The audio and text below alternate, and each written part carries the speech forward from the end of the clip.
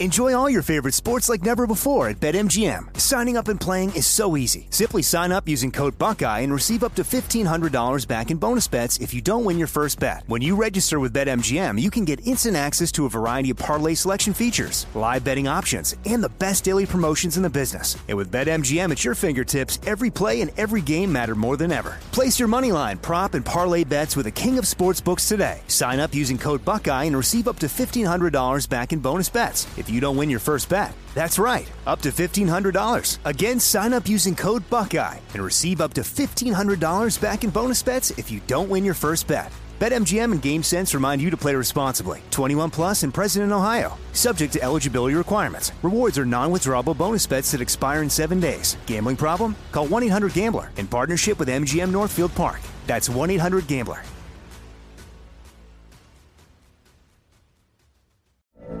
From BBC Radio 4, Britain's biggest paranormal podcast is going on a road trip. I thought in that moment, oh my God, we've summoned something from this board. This is Uncanny USA. He says, somebody's in the house, and I screamed. Listen to Uncanny USA wherever you get your BBC podcasts, if you dare.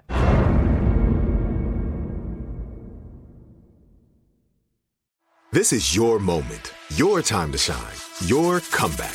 You're ready for the next step in your career, and you want an education employers respect. So you're not just going back to school, you're coming back with Purdue Global. Backed by Purdue University, one of the nation's most respected public universities, Purdue Global is built for people who bring their life experience into the online classroom. Purdue Global, Purdue's online university for working adults. Start your comeback today at purdueglobal.edu. Open a limited-time 11-month certificate at Kemba Financial Credit Union. At 5.25% APY, it's more than triple the national average, plus it's a safe and secure way to grow your money. Visit your local branch or kemba.org/cd for details. Offer expires May 31st, 2024. APY equals annual percentage yield. Restrictions apply. $500 minimum and $250,000 maximum deposit. Advantage status required. Comparison based on bank rate average. Federally insured by NCUA.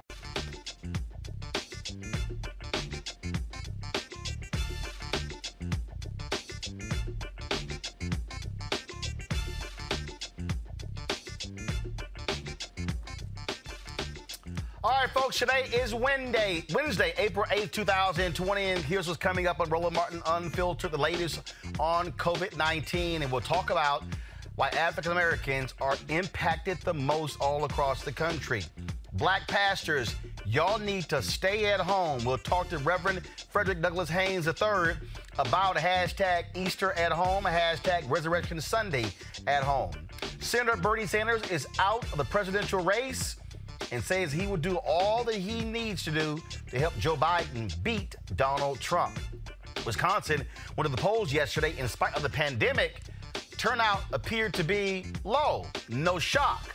We'll talk about what could happen going towards November. Detroit is a hot spot for COVID-19 cases. We'll explain. Also, 2 men following directions to wear protective masks are escorted out of a Walmart for doing that by a cop.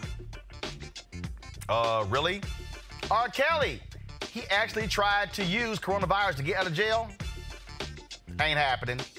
Pied Piper still sitting in jail. And also, the fiance and longtime worker of Aretha Franklin, Will Wilkerson, dies due to coronavirus.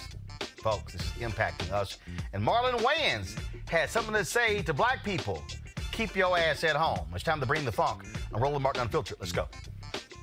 He's got it. Whatever the miss, he's on it. Whatever it is, he's got the scoop, the fact, the find. And when it breaks, he's right on time and it's rolling. Best believe he's knowing. Putting it down from sports to news to politics. With entertainment just for kicks, he's rolling. It's on Go Roll, y'all. It's Roland Martin, yeah. Rolling with Roland now.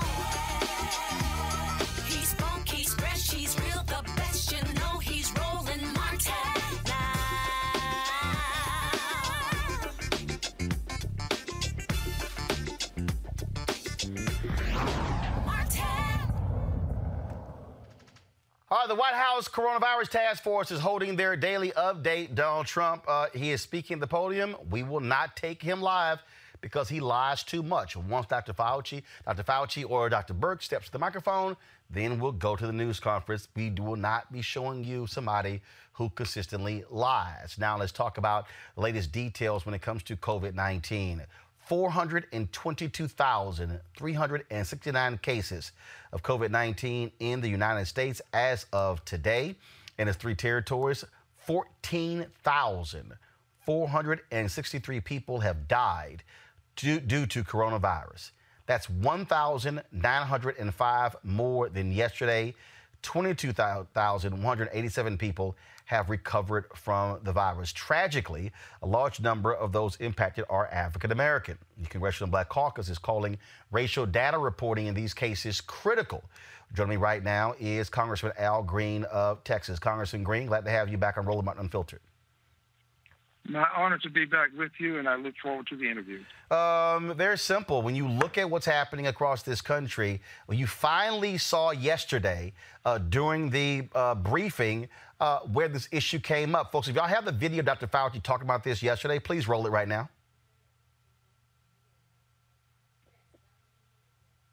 A brief comment to get back to the discussion about the health disparities in the African American community, because it really is very important. And the reason I want to bring it up, because I couldn't help sitting there reflecting about sometimes when you're in the middle of a crisis like we are now with the coronavirus, it really does have ultimately shine a very bright light on some of the real weaknesses and foibles in our society.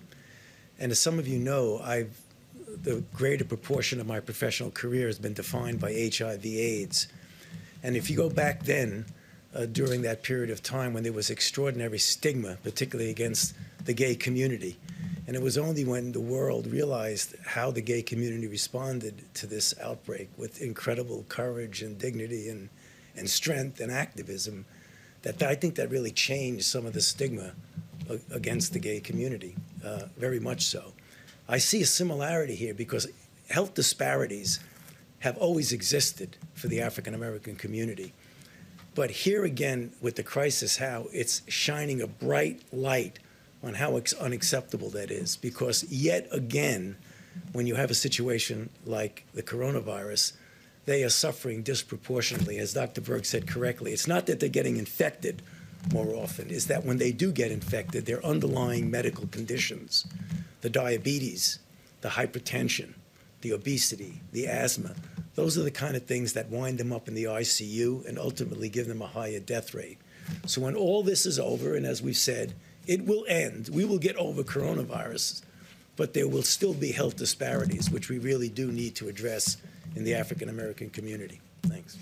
Congressman Green, I hope it's amazing how mainstream media, after Dr. Fauci made his comments yesterday, decided to focus on the racial disparity in these deaths. Look, we've been focusing on this since day one, knowing full well this was going to impact black people in a great way.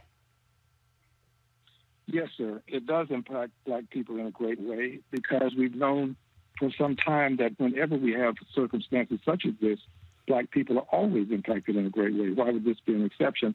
The interview was garbled, so I didn't get a chance to hear it in its entirety. But I would say this, the statistical information is overwhelming. The empirical evidence is indicating that in Michigan, 14% of the population is African American, with 41% of the deaths being African American. That is totally unacceptable. And then you look at Milwaukee, 26% population African American, 73% of the deaths. And the numbers are all disproportionate. I would add right here in Houston, Texas, we had 11 deaths, and 7 of them are African Americans.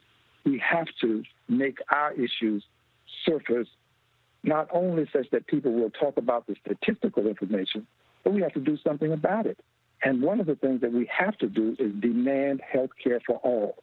We have to have it because we have these pre-existing conditions, diabetes, heart disease, lung disease, and that health care has to cover the pre-existing conditions.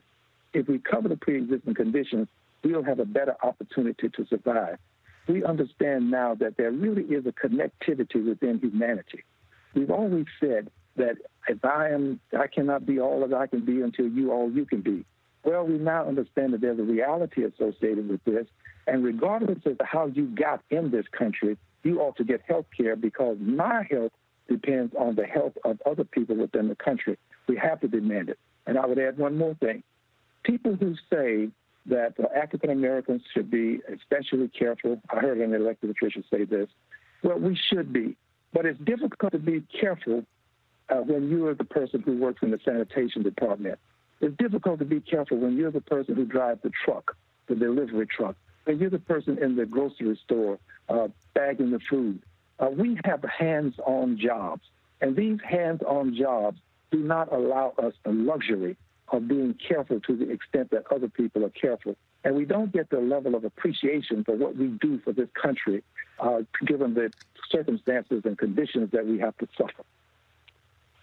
Well, and one of the things that we are also seeing is that, frankly, this coronavirus, and I've been saying this, is exposing the underbelly of the reality what's happening in America. We're seeing it when it comes to healthcare. We're seeing it when it comes to education. We're seeing it when it comes to the pay of nurses. We're seeing it when it comes to how vital teachers are. We're seeing it in so many different ways. And so I would hope political and economic leaders are using this moment to say, hey, we've talked about inequality for a long time.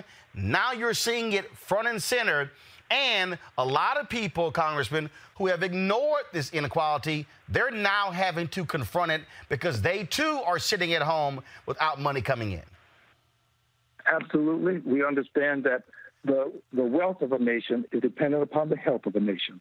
We, for too long, have allowed ourselves, many African Americans, by the way, to believe that we are a problem. We're not a problem. Racism is the problem. And what we've had to occur in this country is allow it to become a race problem, which means you can blame the people. The victims become the problem. But if we say racism, now we're getting to the root cause of the problem.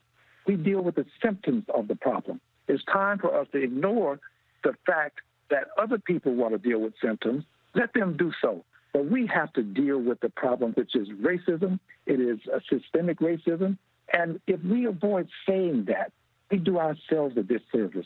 This has exposed the fissures within society, but if we don't talk about them and do something about them, we will just have another episode, another incident, another circumstance where they were exposed, but we didn't take proper action. We've got to talk about the racism, and the racism produces all of these disparities that we're talking about. You can trace them right back to a racist society that has allowed these things to foster and fester, and we have to have solutions that include dealing with the racism, not the symptoms. The racism itself has to be dealt with. One of the things that also I want to talk to you about that we're seeing, you have Mitch McConnell and Treasury Secretary Steve Mnuchin, who is they're both now saying more money is going to have to be put in when it comes to helping these small businesses. $350 billion. Look, they already realize it's going to run out. I mean, the demand through banks and other places has been tremendous, and they're talking about another $250 billion. I'm telling you right now, you even have folks like Senator Josh Hawley, who is saying that the federal government maybe should be sending payments directly to small business owners because the SBA is also saying that they simply are overwhelmed and aren't set up for the number of claims that are coming in. And so just your thoughts on what's going to happen there, because I'm hearing from black small business owners who are saying that, look, they're being shut out. The banks that do SBA lending are saying that if you don't have a previous relationship with them, they're not going to work with you. And so what do small black-owned businesses do? Well, I'm glad you brought it up. Very important subject. The black-owned businesses, many of them are mom-and-pop businesses. Black-owned businesses don't have 500 employees. A good many businesses do, but most of the black-owned businesses do not. So they are trying as best as they can to get into this delivery system, and they're having difficulties because a good many of them don't even have bank accounts that relate to the business. A lot of black-owned businesses are people who just write checks on their personal accounts to get things done. They're small, but they're functioning, and they're part of our economic order within our community. So I do agree that we have to have a better delivery system because you have big banks that are not interested in dealing with them because they haven't been customers. Many of them have been trying to get into the system. They go to community banks, but our community banks are having problems because they don't have the technology to access the system as quickly as the big banks. The day that this system went into place, on that tri-day, by noon, $1 billion plus had already been accessed from this pool of money. $1 billion. Black-owned banks were not a part of that pool because of the technology and other things associated with their smallness. So we've got to do more to help these banks because they're in the LMI communities, the communities where people are low to moderate income. We've got to help them. They're part of our delivery system. But we still have to focus on those businesses. And just as we've sent direct payments to people, and we need to do more of that, they need to be recurring. The Honorable Maxine Waters has legislation pending for us to send more money and send it more often. One time is not enough. But the direct funding should also take place with our businesses, those that can be properly identified. Let's get the money to them as directly as possible. The delivery system we have is not functioning properly. I would hope that we can correct it, but if we can't, we've then got to circumvent that system and go directly to the business owners themselves. All right, then, Congressman Al Green, we certainly appreciate it, sir. Thanks a lot. I thank you very much. You are a strong voice. God bless you. Be strong. Carry on. I appreciate it, sir. Thank you so very much. All right, folks, the numbers in major cities are eye-opening. In Chicago, as of Saturday, 70% of the recorded deaths were African-American. In Detroit, as of Friday, African-Americans made up 35% of cases and 40% of those deaths. And in Philadelphia, 46% of COVID-19 patients were black. To understand just how this is going, folks, and these health disparities are real. And is Dr. Georges C. Benjamin, Executive Director for the American Public Health Association. Dr. Benjamin, glad to have you back on Roland Martin Unfiltered. Roland, good to see you. So this really should be a wake-up call. It should be, frankly, an opportunity for mainstream media to apologize to black folks for pretty much ignoring these issues. Like I have been saying, the coronavirus has exposed America. It has laid bare this nation as to exactly how it is treating its citizens. And so what we're seeing are people who now are having to confront what actually has happened with this healthcare system. Dr. Fauci yesterday, again, spoke from the podium. All of a sudden, all these media outlets are doing stories about it. Hold tight 1 second. Looks like Dr. Birx is now actually speaking live. We just want to go hear what she has to say live, so go right to the news conference. And Spain, and we are doing much better in many cases than several other countries, and we're trying to understand that. We believe that our healthcare delivery system in the United States is quite extraordinary. I know many of you are watching the Act Now model and the IHME model and they have consistently decreased the mortality from over almost 90,000 or 86,000 down to 81,000 and now down to 61,000. That is modeled on what America is doing. That's what's happening. And I think what has been so remarkable, I think, to those of us who have been in the science fields for so long is how important behavioral change is, and how amazing Americans are in adapting to and following through on these behavioral changes. And that's what's changing the rate of new cases, and that's what will change the mortality going forward, because now we're into the time period of full mitigation that should be reflected within the coming weeks of decreasing mortality. I mean, that's what we really hope to see. We are impressed by the American people. And I think models are models. I've always worked on validating. I spent my life validating models all over the world, and that's why we do surveys and surveillance, and we make sure that what we think is right is right. I think this will change how people look at respiratory diseases, because it will change what is possible when the globe, and particularly the American people, do this level of mitigation. And I think, as I talked about yesterday, we are still in awe, really, of the American people's strength in this and following through. If I could just ask President. Yeah, I'm going to do that. I'm going to ask Bob to come up just for a second. Come on. All right. So, Dr. Benjamin, I don't take Donald Trump live because he lies too much. So this one going back to you. And again, these people are finally waking up and realizing what the hell's going on.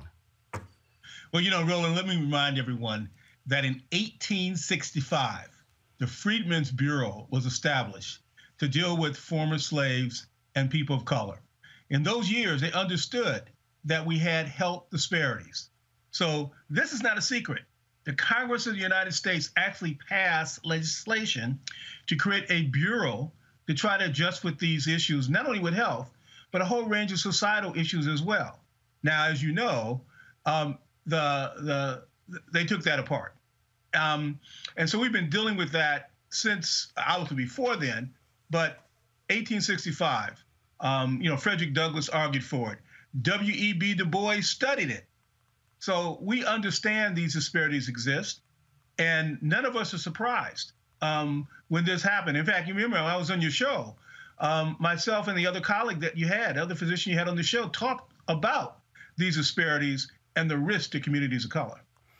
And again, what is interesting here is that you're talking about the underlying, and this is the thing. I think when you talk about that, I think when we talk about all of a sudden people realizing, oh my goodness, 40% of these kids in a lot of these areas don't have access to the internet, okay? And so we can use the word underlying for a whole lot of stuff that coronavirus is now revealing. This right here is a moment where this White House, this Congress, and this federal apparatus needs to say, all right, you're dealing with a pandemic. You're showing who the most vulnerable. Yeah. We better figure out how to deal with the underlying when we're not dealing with the pandemic. Oh, absolutely. Dr. Fauci talked about the HIV/AIDS epidemic, and I've worked with him during those times. And I got to tell you, what did we do? We got out into the churches. We talked on radio. We made sure the messages got out to the community about what the HIV/AIDS epidemic was. We didn't really do that as effectively to the communities of color this time. We needed to do that, but we didn't. And so we now need to continue to double up and do that. In addition, you're right. When this is all done, we're going to have to make sure we deal with the societal issues. And I've been arguing for a new social compact for our society so that we can deal with the underserved. We can deal with the folks that have been just left out in our society. And in many places, of course, that includes communities of color. And I think that for the people out there, when we talk about,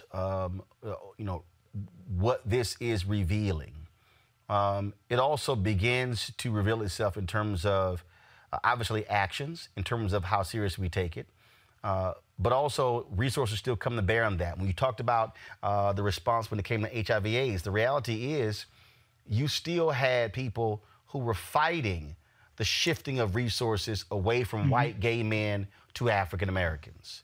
And in fact, I remember there was a sister, she was in HHS under President George W. Bush, Pat. I can't remember Pat's last name right now, I'm sorry. But she talked about that, and she was targeted by a lot of these white gay men organizations. So she went to LA and she said, y'all want to meet? Let's meet. She said, the money should go where the need is.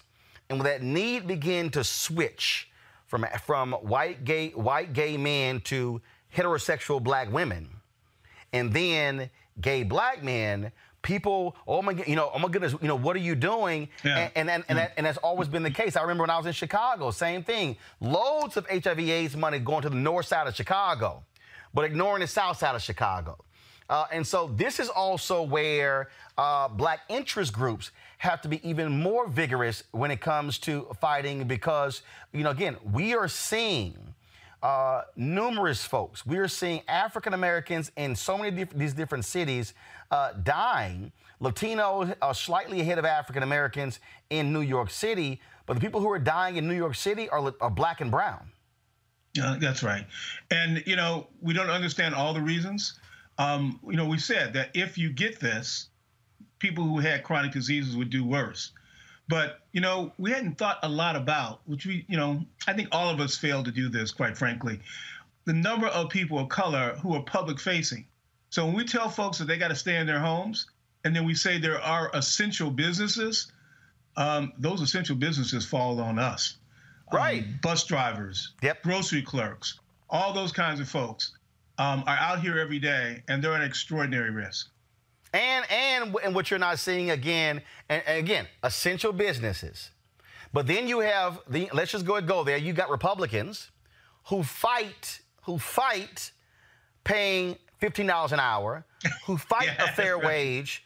But it's like, oh, my God, right now, if it's not for those people stocking grocery shelves, if it's not for those people on the front lines when it comes medical workers, if it's not for people who are on the front line, I mean, it's a whole bunch of so-called essential services that we are not having access to if those people were not there. And so this whole thing should cause a dramatic shift in thinking in terms of how we approach essential workers, because as you say, for African Americans, the black and brown folks, they're the ones who are working in public transportation. They're the ones who are working in restaurants, these customer service jobs, and we cannot deny that reality.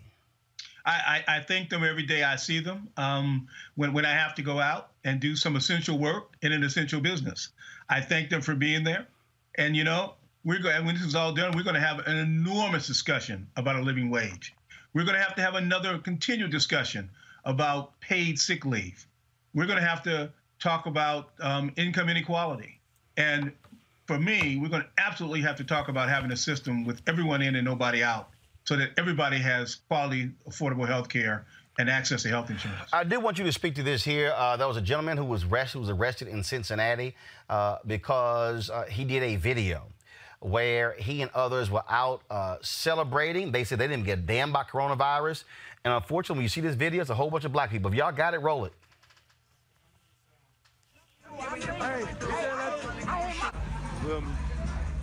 Yeah, that's how we doing in my city, man. We don't give a fuck about the coronavirus. That's how we celebrate our coronavirus. You got 1,400 people watching you right now. What you got? Yeah, man. You here with it. I know what the fuck going on, man. I'm 14. I'm talking about 1,400. Viral right now. Allah Akbar. I know what the fuck going on. I told you I'm pulling my ass. Dr. Benjamin, here's a guy. I mean, you see those black folks out there. He says we don't care about coronavirus. Young black folks. I still believe one of the mistakes that was made early on with this whole notion that if you were young, you can't get it. And so that gave a whole bunch of folks license. And then all of a sudden we start seeing 20 and 30-year-old people dying because of coronavirus. But this is where black folks have got to be yelling from the rooftops. I don't care what sector of black America you're in. Stay the hell at home. I think the message is that we're not immune. And yeah, we always talked about older Americans and sicker Americans getting sicker. But I think we always had that caveat that if you are young, you could still get it. Now, we didn't think you could get this sick and die. There was not that a lot of evidence, but, you know, that was in a different culture, in a different country. And the fact of the matter is, when you see stuff like that, because we see that on the internet all the time, middle finger, bad language, stupid thoughts, people should recognize them for what they are. Now, when they get sick, we're going to take care of them. Unfortunately, you know, they will maybe very well get sick if they're out there and they get exposed. And of course, we're going to take care of them. But I got to tell you, this is stupid. And nobody should be taking this attitude and running with it. Well, and again, he's touting 1,500 people who are on his Instagram Live. And I'm sitting there going, yeah, but those 1,500 could very well be talking about your death. That's right. That's right. And when he gets sick, ain't not one of them going to pay his health care bills. Right. You know, and I doubt that too many of them are going to say, you know, some nice things about him. And what I'm hoping is those 1,500 people don't listen to him and recognize the foolishness that he's expressing. Because I'm going to tell you, what he's expressing is foolish. You know, I am sitting in my house. My whole company is remotely working. And I remember the last time on your show, we talked about the next time I saw you, you would be remotely working, and I can see that you are. Well, actually, I'm in the office. So what we did was we don't have any. But panelists. your guests aren't there, right? Oh, right. We don't have any panelists. We don't have any guests. Yeah. That's right. You know, the people where we co-lease with, they haven't been in the office since the end of February. We have at most 5 staffers at most. We absolutely practice safe distance in terms of being able to do work. Everything gets wiped down, Lysoled. Folks got gloves and masks on. I mean, all sorts of stuff along those lines, because those of us in media are deemed essential workers, and because part of the thing that I have made clear to us, this is also about we've got frankly, we got to be on the air every day, because Black people are not getting the information. All of a sudden, you're seeing Black experts pop up on mainstream media, but the reality is it's not happening the way it should. And we know how Black folks are. We prefer it coming from one of us, and that's one of the reasons why we do what we do every single day. Thank you, and I'm glad to be here, and I understand that there's got to be people that people trust. It's about trusted messengers. Indeed. Dr. Benjamin, we appreciate it. Thanks a lot. Thank you very much, Roland. Good to talk to you. Thank you, sir. I want to go to my panel right now. Robert Patillo is Executive Director of Rainbow Push Coalition Peachtree Street Project. Dr. Wilmer Leon is host of Inside the Issues on Sirius XM Radio. And also, A. Scott Bolden is the former chair of National Bar Association Political Action Committee. Before I go to y'all, I want y'all to comment on this. Actor Marlon Wayans dropped a video on Instagram having a few words for Black people when it comes to coronavirus. Here's Marlon Wayans. Hey, what's up? I hope everybody out there is being safe. I hope you're staying your ass in the house, dodging this coronavirus. I want to say to all my people, especially like in New York and all the big cities, man, where it's running wild right now.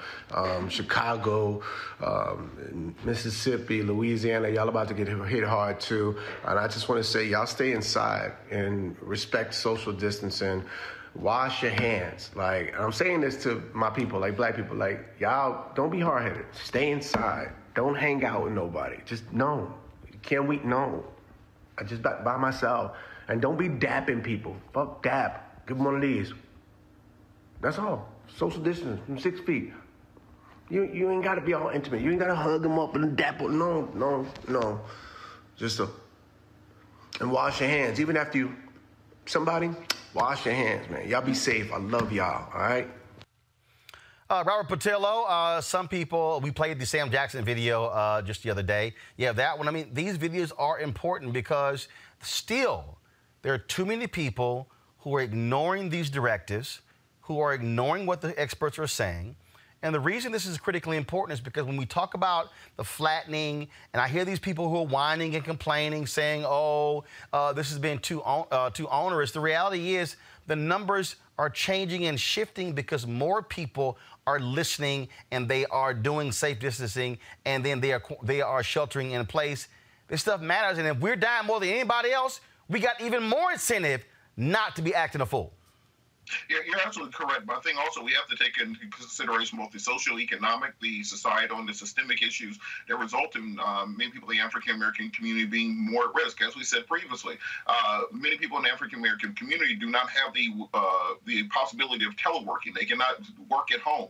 Most people cannot take 14 days off of work to self-quarantine if they think they're coming down with symptoms. We live in, we're more urban than in many other populations. There are not that many Black folks in Nebraska and North Dakota where you have space. So we live in confined areas, particularly if you live in public housing or in many of the low-income areas in the country, where it makes transmission a lot faster. So we do have to, in addition to changing our own behavior, look at the socio-economic, the systemic, and the societal issues that force us into some of those situations. Just like we saw the brother who was the bus driver in Detroit. He, regardless of what he is trying to do, he is faced with a socio-economic position that puts him more at risk. And we're seeing nursing home workers, grocery store workers dying, and many of them are African American because of the flaws in our society. And much like a car that needs repair, you'll drive along with your bumper rattling on for months and months and maybe years, but when it finally falls off, you have bigger problems. We've had these issues rattling along in our community for years and decades, but it's finally time for us to take it seriously and do something to fix those problems. Look, I absolutely understand, Wilmer, in terms of what those jobs are. But what I'm talking about are the decisions that a lot of us are making, and I'm not meaning just the people. The video there guy in Cincinnati. There were people in D.C. at the wharf getting food. There were people going to parks as well. But the same thing, I keep talking about these churches. We've got to implore black preachers and black churches not to be convening for Easter. Trust me, Jesus is fine. God is fine with you staying at home because they can easily become incubators. Now, was one of these 6 black preachers have died in the past week who were all at one particular conference. And what's crazy is one of those preachers preached a funeral where more than 300 people were there. This somebody possibly could have infected 300 people. I mean, that's real. There's not much I can add to that, Roland, so I'm not really going to. I want to shift it just a little bit and focus more on the social conditioning that many of us have fallen victim to in terms of understanding, appreciating, and valuing Black life. There are too many of us in our community that don't understand that they may actually live past the age of 21.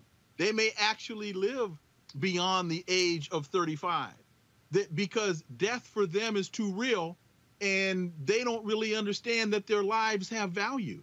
So you're absolutely right about the churches, and that's just ignorance. That's just foolishness. That is stupidity. And not a whole lot else I can say about that. But Scott, go ahead. But I just want to say again, we have to start dealing with being sure that we are communicating to those in the community that the reason that you have to physically distance is because your life matters, and the people that you impact, their lives matter. And that's an important element that I think is getting missed in a lot of this discussion. Scott, the thing that, again, why this is so important is not just the people who are out late at night in the streets, hanging out, listening to music. No, I mean, it really is. And look, for a lot of elderly African Americans, look, the only thing that they have, frankly, is their church and their church family. And I've had more people who said they've never yelled or cussed out their parents more in the past 3 or 4 weeks than since this whole coronavirus thing started, because it's trying to get somebody to understand that, look, you've been doing this thing for 30, 40, 50 years, but literally you are putting your life on the line the moment you step out of that door to actually go to a church service. And you have these preachers who are also saying, hey, you know, the blood of Jesus covers you. Well, it's going to be a body bag covering you, because that's the danger you're playing with here. We can't hear Scott. Okay, we can't hear Scott. All right, Scott, we can't keep talking. Scott, we can't hear you. All right, Scott, that's your microphone. We need to get the microphone there straight. And so, hold on. I'm going to have them work that out. Folks, can y'all pull up the, I was going to do this later in the show. You there, Scott? I had you forgive me. See, I can't do it without you. Just like a Kappa. Just like a Kappa. All right, go ahead. I knew you were going to say that. I'm sorry. I was trying to be respectful to your guests. But, the churches are really interesting, Roland, because the majority of them are honoring this virus and not gathering and what have you. But at the same time, Black people as a community are reluctant to change. And so, for example, there are all kinds of alternatives that you can do to attend church on Sunday, obviously the video. But a lot of our elderly folks just aren't used to that. They're uncomfortable with that change. I got a 4-minute message from my pastor in anticipation of Easter and Palm Sunday and what have you.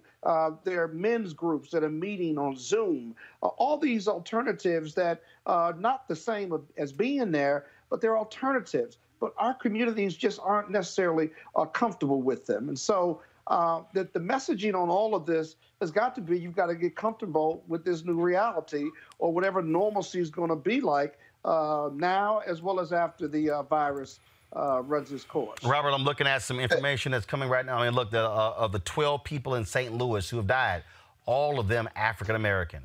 We're seeing 70%, like I say, in Detroit. We're seeing numbers as high as 70, 80% in Chicago. I mean, then also, let's not even talk about New Orleans, where the numbers are huge there as well. And we talked about, we had, of course, the coroner last week from Albany, Georgia on, talking about exactly what happened down there as well, where 90% of the 30 people who had died in that county were African American. Go ahead, Robert. Well, I think also one thing we have to look at is the financial realities of the Black church. There are many churches that exist week to week on the collection plate, and that's why it's difficult for these pastors to simply say we're going to be canceling church service, because they don't know about many of the resources that are available to them through the federal government. What we've been doing with Rainbow Push is holding conference calls with the SBA and with other organizations throughout the last 2 weeks to talk to pastors directly about the programs which are available, part of the PPP program and also the EIDL programs. They're waiving the federal requirements of religious non-discrimination, allowing churches to apply for those programs, which are normally only available to small businesses, to get either a $10,000 bridge loan through the EIDL program or 250% of their operating expenses through the PPP program. So I think if more pastors were aware of the federal programs that were available that can keep them afloat, at least for the next 8 weeks until we get to stimulus program number 4, then many of them will be more welcome to closing the church for Easter Sunday and Mother's Day, which is often when they get much of their revenue for the entire year, because at the end of the day, bills still have to get paid. So if there are pastors who need more information on this, go to rainbowpush.org, or they can email me directly to get information on how they can find out how to apply for these programs. One of the things, though, we're seeing, Wilmer, is that the bottom line is it's simply not enough money. The number of people who are calling, the number of small businesses that are applying, these banks are completely overwhelmed. They're saying they're not taking more applications. We're hearing that from Chase. The federal government is actually loosening the sanctions against Wells Fargo to allow them to be able to process these applications. And so what we are seeing, and then, of course, as I said earlier, the Congressman Al Green, the Small Business Administrator, admits that they simply do not have the infrastructure to process this. I'm talking directly to small business owners who are also saying that they are seeing that these banks are favoring larger businesses as opposed to the small businesses that really desperately need these funds. It was very interesting reading this story on Politico, where this Republican senator from Missouri, Josh Hawley, who has been saying that, and he's actually, a lot of the Republicans are being go slow, go slow, go slow. He's been saying point blank, no, we got to go faster. And he's been making the argument that money should be going directly to these businesses at a faster rate. And I just think that what's going to happen, Wilmer, what we're seeing right now, you're going to see, if you think the unemployment numbers are already high, if you look up and see these small businesses go under, that number is going to explode. The number is going to explode. And also what is important, I think, for people to understand is the way that this so-called bailout or stimulus package is structured. It's really structured following the same old foolish logic that we got from Ronald Reagan, the same old foolish logic that we've been getting for a very long time, the trickle-down economic theory, or what then Vice President or candidate George Bush called voodoo economics.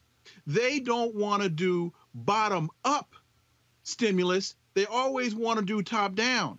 So really, when you look at the money that's set aside for small business, and when you look at the money that's set aside for individuals, and compare that to the money that's being provided to the banks and the money that's being provided to the large businesses, small businesses are getting a pittance compared to the bailout of the airlines and the cruise line industry and so many of these other entities that were given money the last time. And all they did with the money that they got the last time was buy back stock, artificially inflate the value of their companies, and pay their executives based upon those inflated rates. So the people are going to continue to suffer because they're the ones that need that money that's going to the airlines, not the pittance that's being given to small businesses and individuals. Scott, first and foremost, when you talk about the resources. At the end of the day, what I'm hearing, again, I literally just got an email from a woman who is out of, let's see here, Orlando, Florida, and she's also talking about how the rules are being changed and how those different things are happening as well, and they are, and it is extremely frustrating. And these are people who, you talk about, they actually can't survive the next 4 weeks. Yeah, right. They're not sitting on cash reserves to survive. Well, you're trying to distribute, and this is no defense to the government, you're trying to distribute in a hurry $2 trillion. The federal government and the Small Business Administration specifically has never had that amount of money to distribute, to approve, or to get out in any effective or efficient manner, let alone at any time. So let's start with that. Secondly, what we're not talking about is whenever we've had these large bailouts, whether it's Afghanistan, TARP, whether it was the housing crisis, right? Fraud, waste, and abuse is rampant. We're not talking enough about that. What are the safeguards in ensuring that these dollars are getting to small businesses? If the big businesses get some of it, okay, they're in that $2 trillion budget. But the reality is, right, who's going to steal them blind? Because historically, whatever circumstance it's been, there's been a ton of groups, individuals, and businesses walking off with tons of money with absolutely no accountability whatsoever. So once all this money is out and the formula for who gets what, whether it's big money or smaller money, what is the accountability on not only how it was spent, was there a measure of whether it made a difference or not, but more importantly, was it spent appropriately, whatever the goals of the money is or will be? That's what we've got to be talking about, and I don't think we're talking enough about that. We're talking about getting the money out, but you watch. Well, look, fraud, waste, and abuse is going to be historical. But you know what, though? The reality is this here. When you're operating in a crisis like this here, you factor that in. Frankly, I don't think fraud and abuse is at the top of the food chain. I think that if you have that, allow me to finish. What I'm saying is this here. What I'm saying is you do have a real apparatus. Yes, you do have the SBA.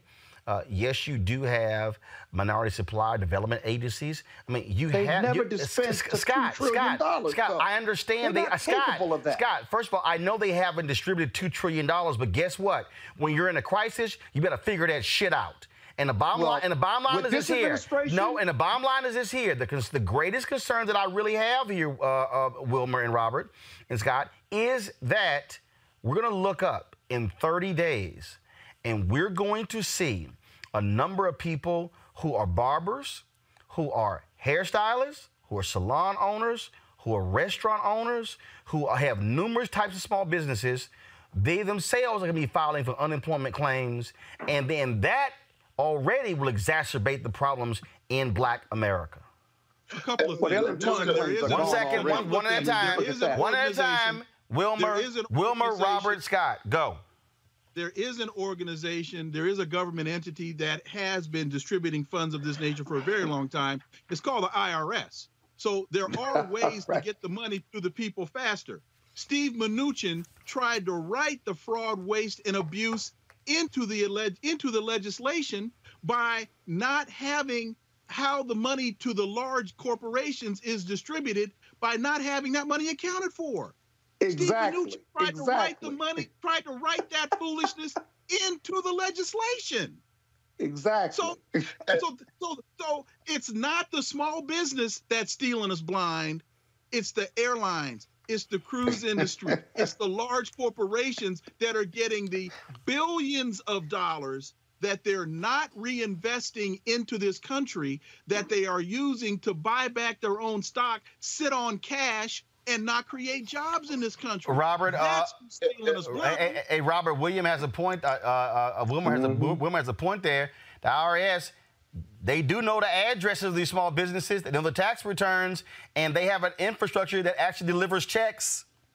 Well, and look, let's just look at the traditional Keynesian economic model, which says that full employment will stabilize the market during panics, which will prevent recessions, which will prevent depressions. What we saw was when they were writing this stimulus bill number 3, a run by large corporations and lobbyists to make sure that they could get their piece of the pie. This entire legislation could have been about 15 words long. You go into the IRS database, you find out who has a direct deposit already on their account. You type $1,000, you hit enter, and the money's there. That's all they had to do. The other 880 pages of this bill are just pork and red tape, which are put in there to specifically delay the implementation of this and to ensure that you can get political favors out there. If you directly stimulate the bottom of the economy, if you keep the American workers afloat, they're not going to go buy a bunch of stock and gold and jewels. They're going to spend the money in small businesses, and that goes up through the economy. So because we have this top-down model, which is very capitalistic until things go bad, and then all the capitalists become socialists because they want government money, as long as you have that structure in place, it's going to be impossible to stabilize the market. Scott, final point before I go to my next guest.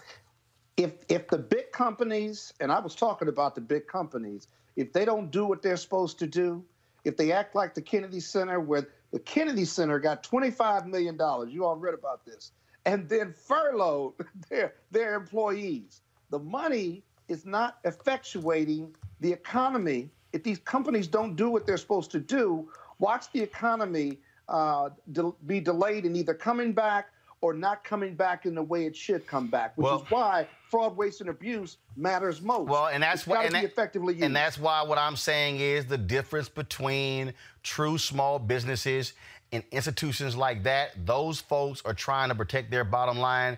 But if you've got 4 or 5 or 6 employees, and then again, and it says in the law that if you're able to accept this loan, keep them on the payroll through the end of July, and then there's loan forgiveness. Trust me, you ain't gonna play that game when it comes to trying to pocket the money yourself. Bottom line, though, is we need to have the small businesses actually helped. And $350 billion, it sounds a lot. That money is running out real quick. All right, folks, we talked about, again, African Americans and testing and how we're being impacted. And when it comes to the access to care or the lack thereof, joining us right now is Patrick Johnson. He is Senior Vice President of Institutional Advancement at Meharry Medical College. Patrick, glad to have you on Roland Martin Unfiltered. Welcome. Thank you. We have already seen some of the stories, and we keep hearing them, of African Americans who are sick, who have the symptoms, but they can't get tested. They're going to hospitals. They're being turned away until they show even more serious symptoms. That, to me, is also, I think, a big problem here. This whole idea of I got to show more serious symptoms to get help. Yeah. I can't speak for all the testing centers across the United States. I know we've heard a lot about exactly what you just spoke about, Roland. In different pockets around the United States. But here in Nashville, Tennessee, Meharry Medical College and the city of Nashville have been on the forefront of this for about 5.5 weeks now. And we've been able to successfully build multiple testing sites, especially in underserved communities, with great public-private partnerships that allow for adequate assessment, testing, and eventually treatment. I do believe that many of the sites that were over-assessing people across the nation the main driver was lack of PPE and lack of basically test kits. So a lot of the over-assessing to only test those who were as close to being visible with COVID-19 as possible was the reason why, because test kits were limited and PPE were limited. We also know that the understanding of this virus over the last month and a half has changed every single day until this stage now, where we realize the most important thing to do is to test as many people as possible. And that still, to me, I think is a problem. As you hear, like right now, Dr. Birx is actually speaking from the White House podium. Let's quickly go there, then I'm going to come back to Patrick. Okay, let's see here. I'm going to set it up. Patrick, that whole point about testing, first of all, you talked about the testing centers, testing locations set up there. How many locations have y'all set up and worked with there in Nashville? In Nashville, we initially started with 13 centers. They were small centers scattered across the entire city. We condensed them to 3 large centers in underserved areas.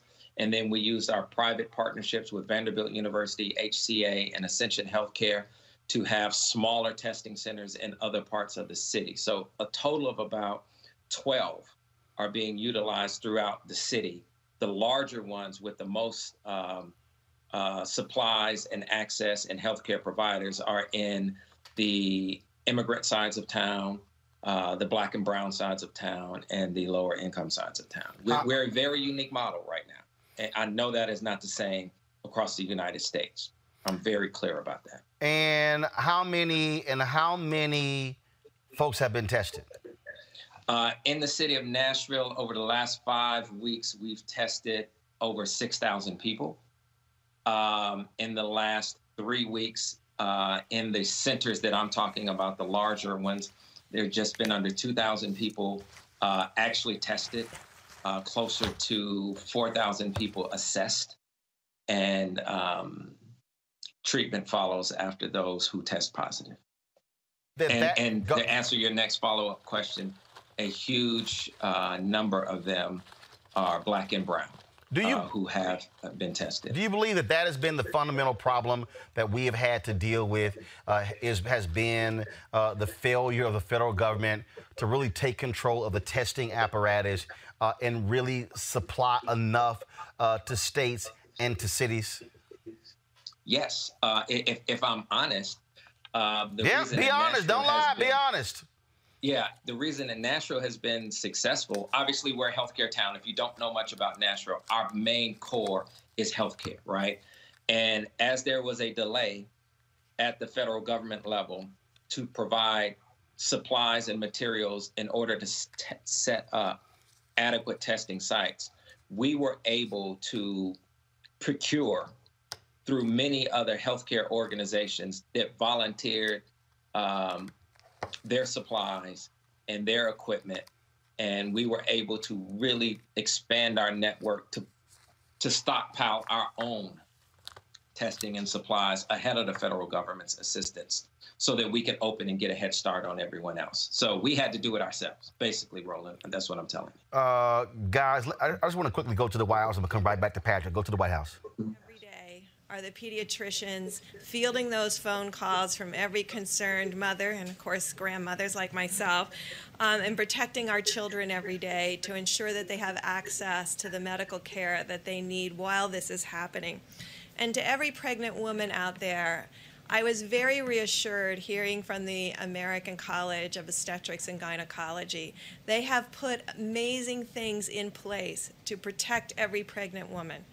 They have been social distancing in their offices. They have increased all of the disinfecting. They have lengthened the time between clients. To every pregnant woman, don't miss your appointments. If your OB thinks you need to be there, you should go. And please know that on the labor and delivery wards, they are doing everything to protect you and their babies. They are committed to you. They are absolutely committed to you having a good experience. Make sure if your physician believes you should be in the hospital for your delivery, make sure you're following their guidance. We don't want any pregnant women to suffer a bad outcome during this time. So again, I just want to conclude by thanking the American people and recognizing the number of people we're losing per day is serious to all of us, and it could be so much worse. But our frontline healthcare providers and the way they're talking to each other about how to improve care for every individual that they serve, you see them on the TV, you see them in the emergency room, you see what they're up against. This is how we can honor them, is to make sure we continue to put, as Dr. Fauci always says, put your foot on the gas and make sure that we continue to strongly mitigate and really protect those with pre-existing conditions. And finally, those pre-existing conditions we know now include asthma. So asthma, hypertension, cardiovascular disease, diabetes, any of these conditions, renal disease, no matter what age, please make sure you're following the guidelines to protect those individuals in your household. We know they're more susceptible to a worse outcome. We don't think that anyone's more susceptible to getting infected. I want to make sure that everyone understands everybody is susceptible to getting infected. This virus is very transmittable, as we well know, but we need to protect those that need our protection the most. So thank you all for what you're doing to get the message out to ensure that we continue to protect each other in this very difficult time. Great. Dr. Fauci, please. Thank you, Mr. Vice President. Just to follow up and underscore what Dr. Birx has said, as I've said many times from this podium, the spectrum of going from infection to getting ill to requiring hospitalization to intensive care to death. And what is the most striking thing that obviously is so sobering to us is when we see the number of deaths.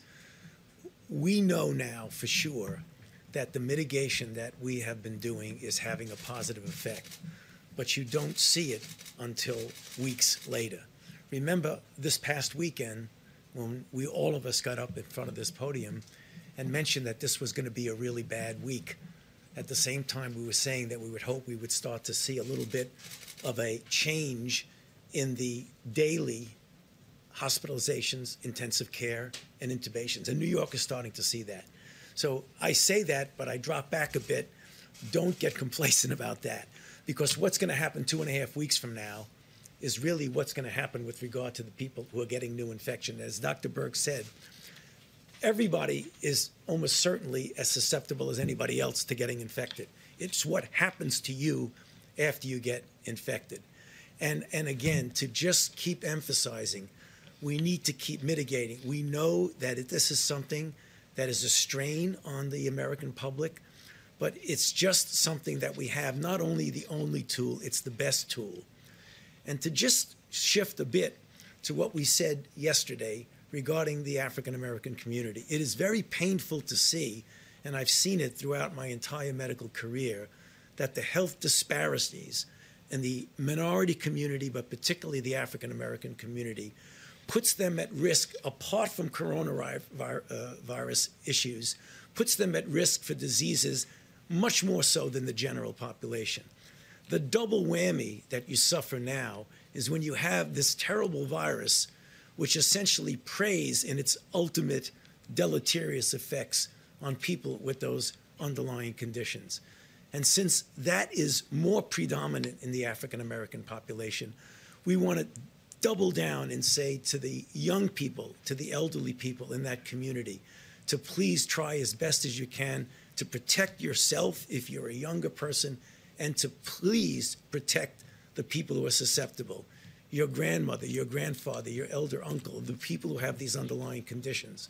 Because we are not going to solve the issues of health disparities this month or next month. This is something we should commit ourselves for years to do. But what we can do now, today, is to prevent people who are put at higher risk because of their demographic group from getting into a situation which is much, much more deleterious than the general population. So I plead with all of us in the population, but particularly for those of us, our brothers and sisters in the African American community, because we know that mitigation does work. The reason we know it works is the question that was asked about the numbers, that why they came down with the projections. Because remember, what you do with data will always outstrip a model. You redo your models depending upon your data. And our data is telling us that mitigation is working.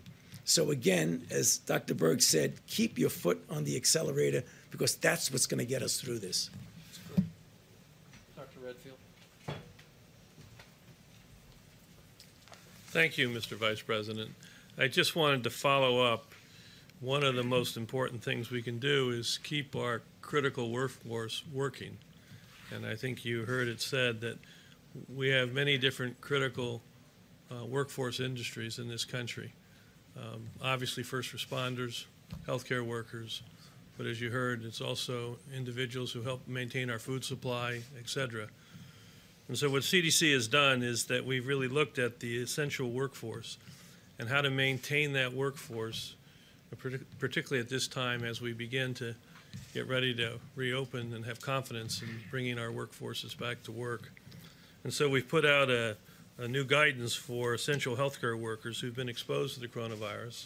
These are individuals that have been within 6 feet of a confirmed case or a suspected case, and so that they can, under certain circumstances, they can go back to work. If they're asymptomatic, as the Vice President said, they could go back to work if they do several things, as we say here. Take their temperature before they go to work, wear a face mask at all times, and practice social distancing when they're at work. What we'd ask them not to do where they're at work is we want them to stay at home if they're sick. We want them not to share objects that would be touching their face, and we would like them not to congregate in break rooms, lunch rooms, and crowded places. And in the second slide, if we're talking to the employers of these critical industries, we would ask those employers to take the employee's temperature and assess their symptoms before starting them back to work. If the employee does become sick, we want them to be sent home immediately. We'd like them to increase air exchange in the buildings and increase the frequency of how they clean common surfaces, and really begin to get these workers back into the critical workforce so that we won't have worker shortage in these critical industries. So that's the new guidelines that CDC will be posting today. And those will be available at CDC. All right, I want to go back to Patrick Johnson with Meharry. Patrick, as we were talking, I mean, you're listening to them talk about mitigating. The issue still is the fact, like for instance, where in the hell are this drive-through testing? I mean, you get this whole big old Rose Garden news conference supposed to be at Walgreens, CVS, Walmart. We've seen other countries do it. And so as what you're dealing is the issue testing, or is the issue processing the test? Actually, it's both, Roland. And we could talk about this for 10 more minutes about a lot of the things that I just heard on that clip that are a little bit disturbing to me. But the issue is testing, right? Are you assessing and having people who really need to be tested? And we're not Nashville, but other places, they're turning a lot of people away because they're not symptomatic or they're asymptomatic, or they're like, well, I shouldn't test you because you don't have any of the conditions that we see now, but you told me you worked next to someone who tested positive earlier this week. Well, that person should be tested immediately because there's an incubation period. There's also the supplies that are missing, and that slowed things down. But I want to caution your viewers on something that was a little disturbing of what I just heard in this go ahead. Press conference, is this disease still knows no color. And I heard a sigh of relief that the possibility that you might not die if you don't have these underlying conditions, and if you're in a population that does not have these underlying comorbidities, you can breathe a sigh of relief that you might just have a very difficult bout with this disease, but you might not die. That's pretty reckless. I think the caution should be whether you have asthma. We've been knowing this forever. I mean, places like Meharry and Morehouse School of Medicine and Howard and Drew have been studying underserved communities forever. And we knew the makeup of this virus would wreak havoc on communities that had underlying comorbidities. But that doesn't mean you take a novel virus like this lightly. And this is the first time that I've heard a press briefing from the White House that was as how do I put it, not as serious as it should have been, and almost in passing of, hey, we want to address the issues in the minority community, and we'll get around to that. I'll say this, in this next $2 trillion bill, there needs to be a lot of resources allocated to the institutions that can address these issues in our own communities.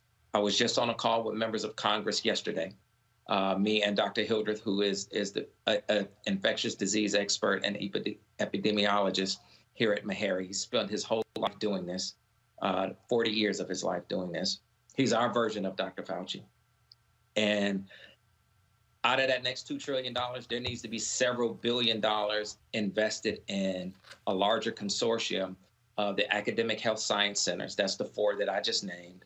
And some of our larger HBCUs that have resources to do material science and manufacturing, like Florida A&M, North Carolina A&T, et cetera, where as a consortium, we can do on parallel with what Duke and Johns Hopkins and Vanderbilt is doing for their community as far as research, drug development, and hopefully eventually a vaccine. Because the shortest time a vaccine has ever been created has been 6 years. So if anyone tells you we're going to create a vaccine in 18 months, the shortest time a vaccine has been created, known to man right now, has been 6 years. Wow. Now, I know we have, it just takes a long time to create a vaccine. I'm not an epidemiologist. I do work in healthcare, but that has been the pattern. Many of them take multiple decades. Now we have new science, new technology, but for example, we don't have a vaccine for HIV right now, and we've been working on that for 40 years. So it is difficult to come up with vaccines. Drug treatments are easier to do, and we need to do that. But we need our Black institutions that have the expertise, but they need the resources to go to scale and to go to scale immediately to be on parallel with Duke, Hopkins, UCLA, NYU systems that are going to attack COVID-19 at every angle possible to get their arms around this over the next several years. So how about this here? We're spending $6 trillion over the next several years. Some billions, lots of billions need to be invested in our own consortium. And that's what I talked to Congressional Black Caucus members about yesterday. You said Meharry, FAMU, North Carolina A&T, and who else? No, here's how it works. There are 4 academic health science centers in the nation that are African American. Meharry Medical College, Howard University, Charles Drew Medical School, and Morehouse School of Medicine. Okay. They are the healthcare hub and the research hub, but they need to be able to scale to have material science and drug development or anything else in that level of development outside of just healthcare. And that's when you partner with the FAMUs, the North Carolina A&Ts, the Jackson States, the Tennessee State Universities. And collectively, we become a healthcare hub that is the equivalent of Duke. We collectively have all the resources that Duke would have. But in order to scale that quickly, dealing with a global pandemic, you need 5, 10, maybe $15 billion. And Roland, beat this drum as long as you can. $10 billion in a $2 trillion stimulus package is 0.05% of that money spent. It's not even a drop in the bucket, not even close. But it would bring us to scale with the people who understand underserved communities. When I heard Dr. Fauci said, we just now found out that asthma is an underlying condition that could cause you to die if you get COVID-19, every Black healthcare worker in America knows that. Meharry has been saying this for 5.5 weeks in Nashville, and that's why we're ahead of the curve here in Nashville on underserved communities. This isn't new science to us, but in order to scale and deal with this on a global pandemic level, we need money that can help us scale immediately. Oh, well, this is why this show exists. We're largely ignored in the mainstream. I don't know if any of the cable networks have called Meharry or in the broadcast networks. We know y'all exist. We've had professors from North Carolina A&T on. We've had Morehouse School of Medicine on, Howard University on, and you're absolutely right. We've got to be making those points. So what I would do, I've already texted my booker, Jackie. What I would love is to have a conversation, to have you back or someone else from Meharry, have someone from Charles Drew, from Morehouse, from Howard, and have all of you on together to talk about what this will look like, what it means, so we can begin to advocate that and push that as well. We appreciate your advocacy, Roland. We really do. All right. Patrick Johnson, Meharry Medical College. We appreciate it. We'll have you back. Thanks a lot. Thank you. All right. I want to bring back my panel. Is Scott, Robert, and Wilmer there? Still here. Yeah, we're still here. Scott, I'm gonna go. Yeah, thank goodness. I'm gonna go, Scott. I'm gonna go. Since you off mute, I'm gonna go to you first. I mean, you heard what he just said there, and I mean, here's a black doctor. Dr. Fauci is like the preeminent person, and he's going, y'all just realized asthma is an underlying condition. And while Dr. Fauci was talking, this is exactly what I was saying as I was watching it. I was like, I said, this is precisely why we do this show. You've got to have black people who are in healthcare, who are able to talk about these things, because we factor in black people in the whole equation. And those 4 institutions have been doing this for as long as they have been in existence, for hundreds of years. And they have leading experts that nobody's talking to. Health disparities is not new to Morehouse School of Medicine or Meharry or Howard. It's what they do every day, and nobody's talking to them. No offense to Dr. Fauci and the other experts that are on these press conferences and stuff, or the Surgeon General, but that data is there. That work is there.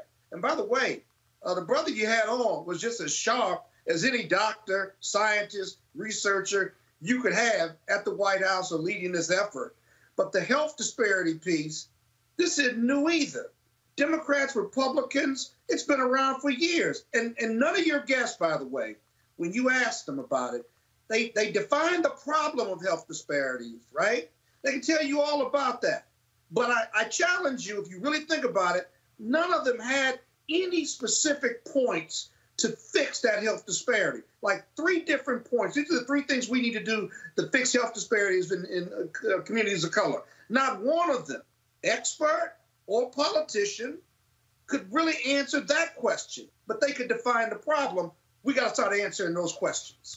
Wilmer, again, I mean, to sit there and to go to this White House news conference, Dr. Birx, Dr. Fauci, to have the head of the CDC, to have these experts, and then to have Patrick Johnson on from Meharry listening to that and going, wow, y'all just figured out asthma is an underlying problem. Again, that is just funny. But just right. crazy. I mean, Wilmer, but this is the point I'm making as to why, when you watch these shows, you're not seeing black experts. You're not seeing, because look, let's just cut to the chase. Black people, we got to learn they shit and our shit. They don't have to learn our shit. And so that's the point. We bring a whole different vibe to this thing. Wilmer, go ahead. Well, that's not only unique to this circumstance. We see this happen time and time and time again. It's kind of like one of the jokes about talking about people from Harvard is they tend to think they're the smartest people in the room because they're the only people in the room, and they talk to themselves. It's an echo chamber.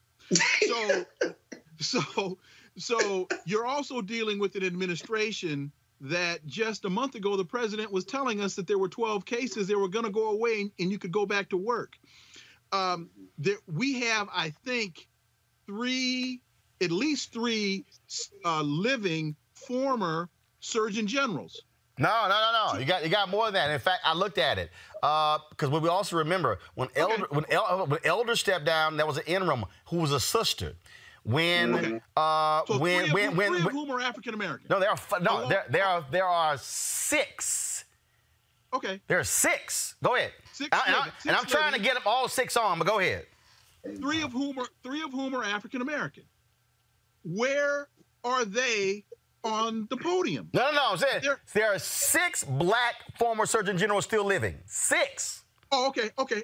That makes my case even stronger. Right. And I mean, when been on here. You nailed it. I mean, you nailed it. When Fauci's talking, I'm like, hey, where are the black people?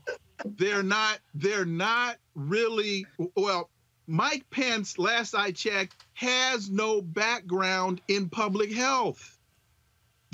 Trump's son-in-law, Kushner, has no background in public health.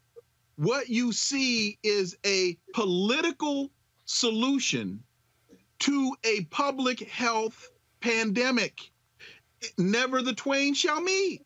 It's just that simple. They're not interested, not really interested in solving the healthcare crisis. They're trying to mitigate a political problem. And here's the other deal, Robert. All right, so now all of a sudden they realize, oops, there's a black problem.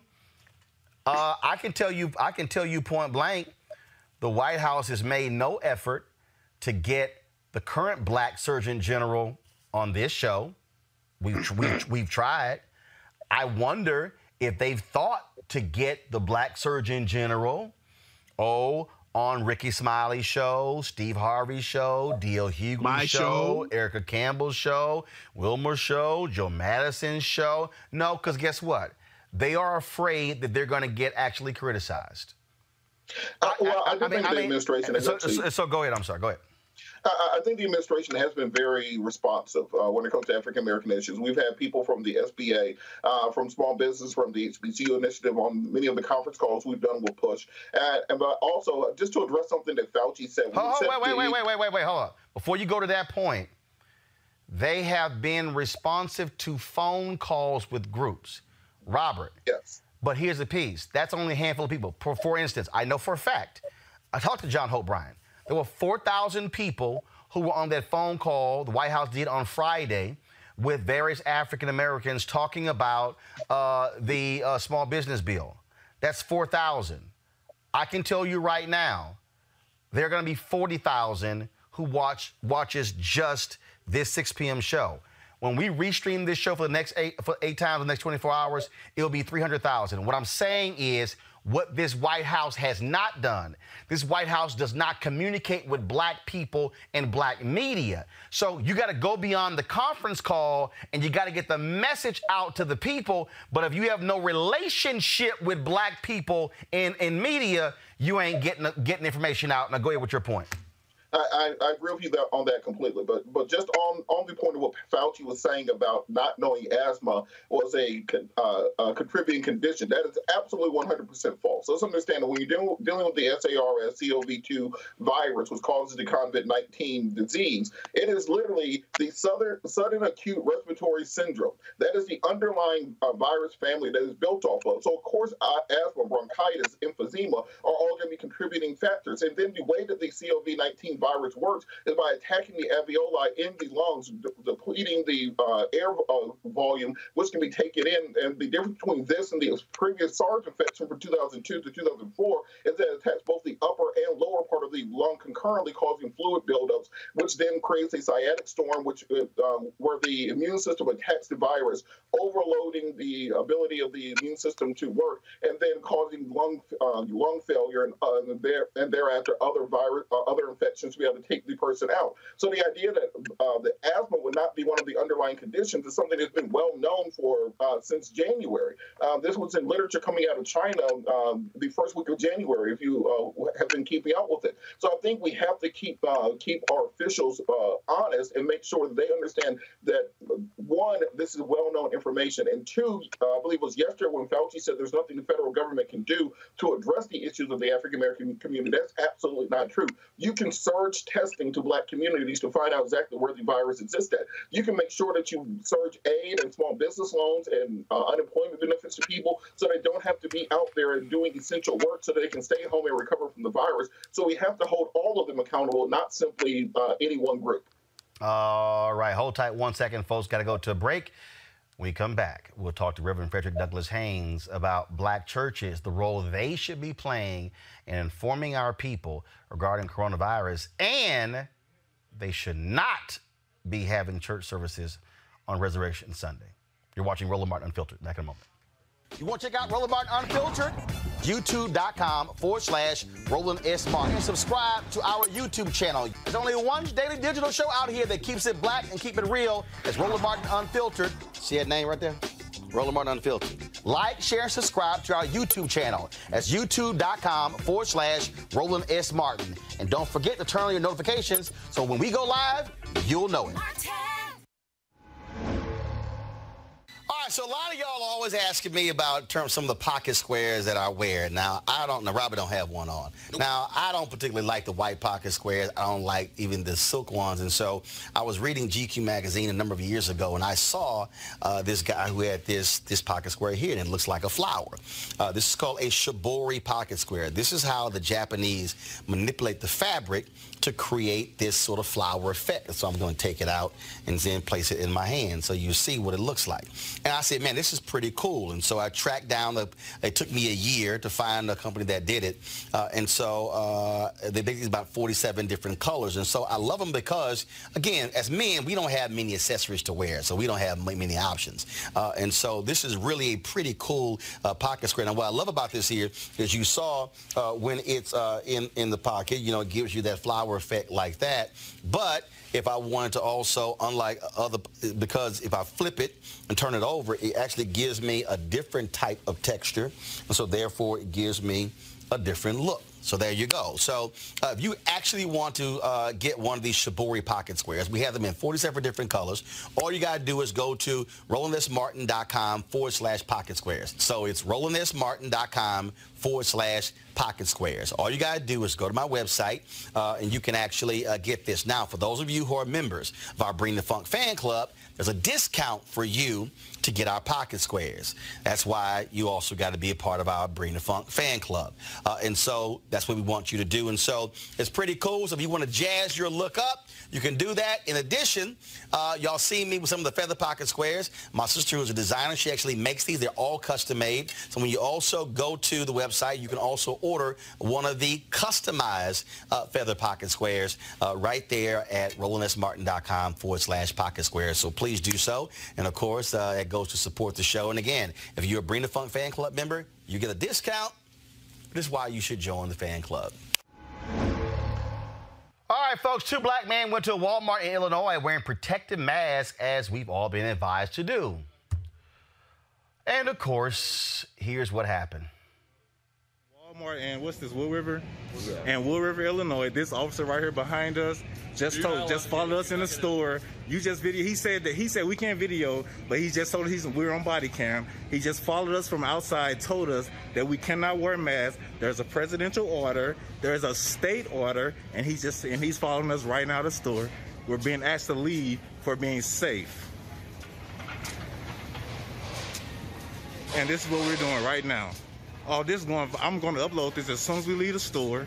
This is the officer following us out of the store for absolutely no reason.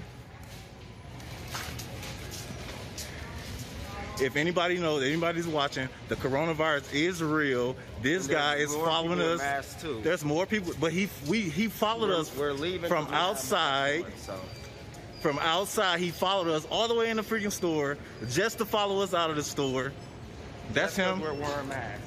There he is. We're getting kicked out of Walmart for wearing masks. Are you serious? Hey, so coronavirus is real. This police officer just put us out for wearing masks and trying to stay safe. Hell no. Fucking piece of shit. Yeah, piece of shit. Yeah, that's fucked up, right? That is. That's fucked up. He say it's a city law. We can't I am wear putting this on. masks because This of the going virus. viral right now. I'm going to put this on every social media platform. Lord have mercy, Scott. Black people are scared. Hell, we can't wear masks. Scott?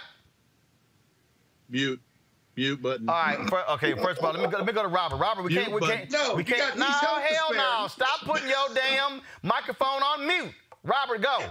I think one of the things that we have to understand is that we have to hold our police officers accountable. Yes, there is an increased risk, but we cannot make corona safety while black become a thing.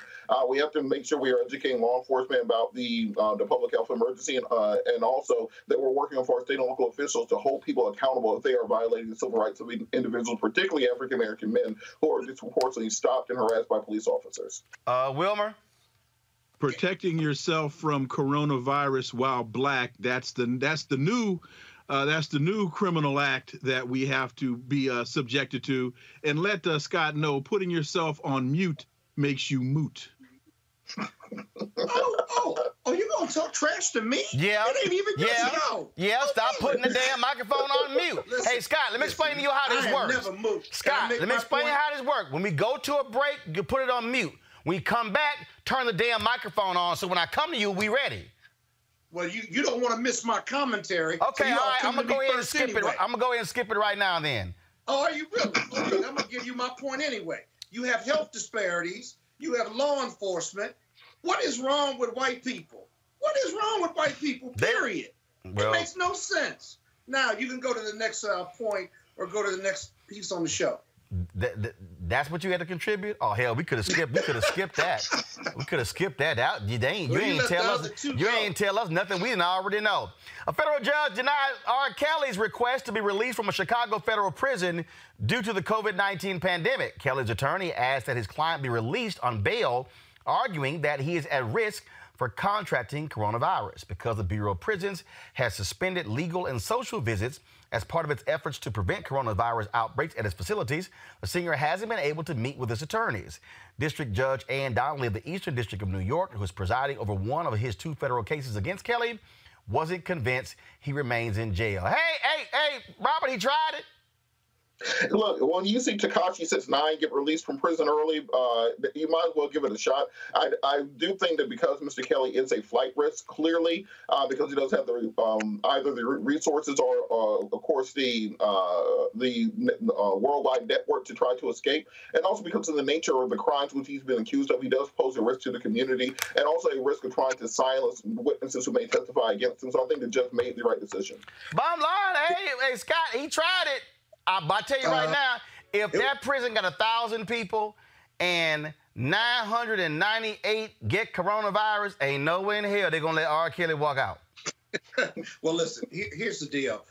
He tried it, but it's never a good try. Most of these motions, because they want to meet with their attorney because they're in a better position and they got to prepare for their defense. Most of these motions, wherever you are, federal or state, just simply aren't going to work. The COVID-19 piece, that adds a little element to it. But the reality is the judge decided or ruled that there were alternative means for him to continue to talk to his lawyers and prepare the defense of his case. Remember, he's got 2. He's got one in New York, or he's got a couple in New York, the Mann Act, and then he's got the child pornography charges in Chicago and New York. And so it's a good try, but it wasn't much of a try. They'll give him extra telephone time, but a defense counsel always wants to sit and prepare his defense with his client rather than having to go through the court system. I'm sorry, the jail system. It's just a different reality. Like I said, Wilma, R. Kelly ain't got no shot. I think one of them World Trade Center bombers might get a better shot at getting out of jail than R. Kelly. As Richard Pryor said, the brilliant philosopher, as long as Folgers is making coffee, that boy gonna be in jail. Well, what if he's innocent, though? What if he's innocent? As he sits in jail right now, he's innocent. No offense, but that's just the system. You can disagree. He may be guilty, he may be innocent, but I wouldn't just presume he's guilty, notwithstanding what the public and the media has said about his case. I didn't say he was guilty or innocent. All I said was as long as Folgers is making coffee, he's gonna be in jail. That's all I said. Yeah.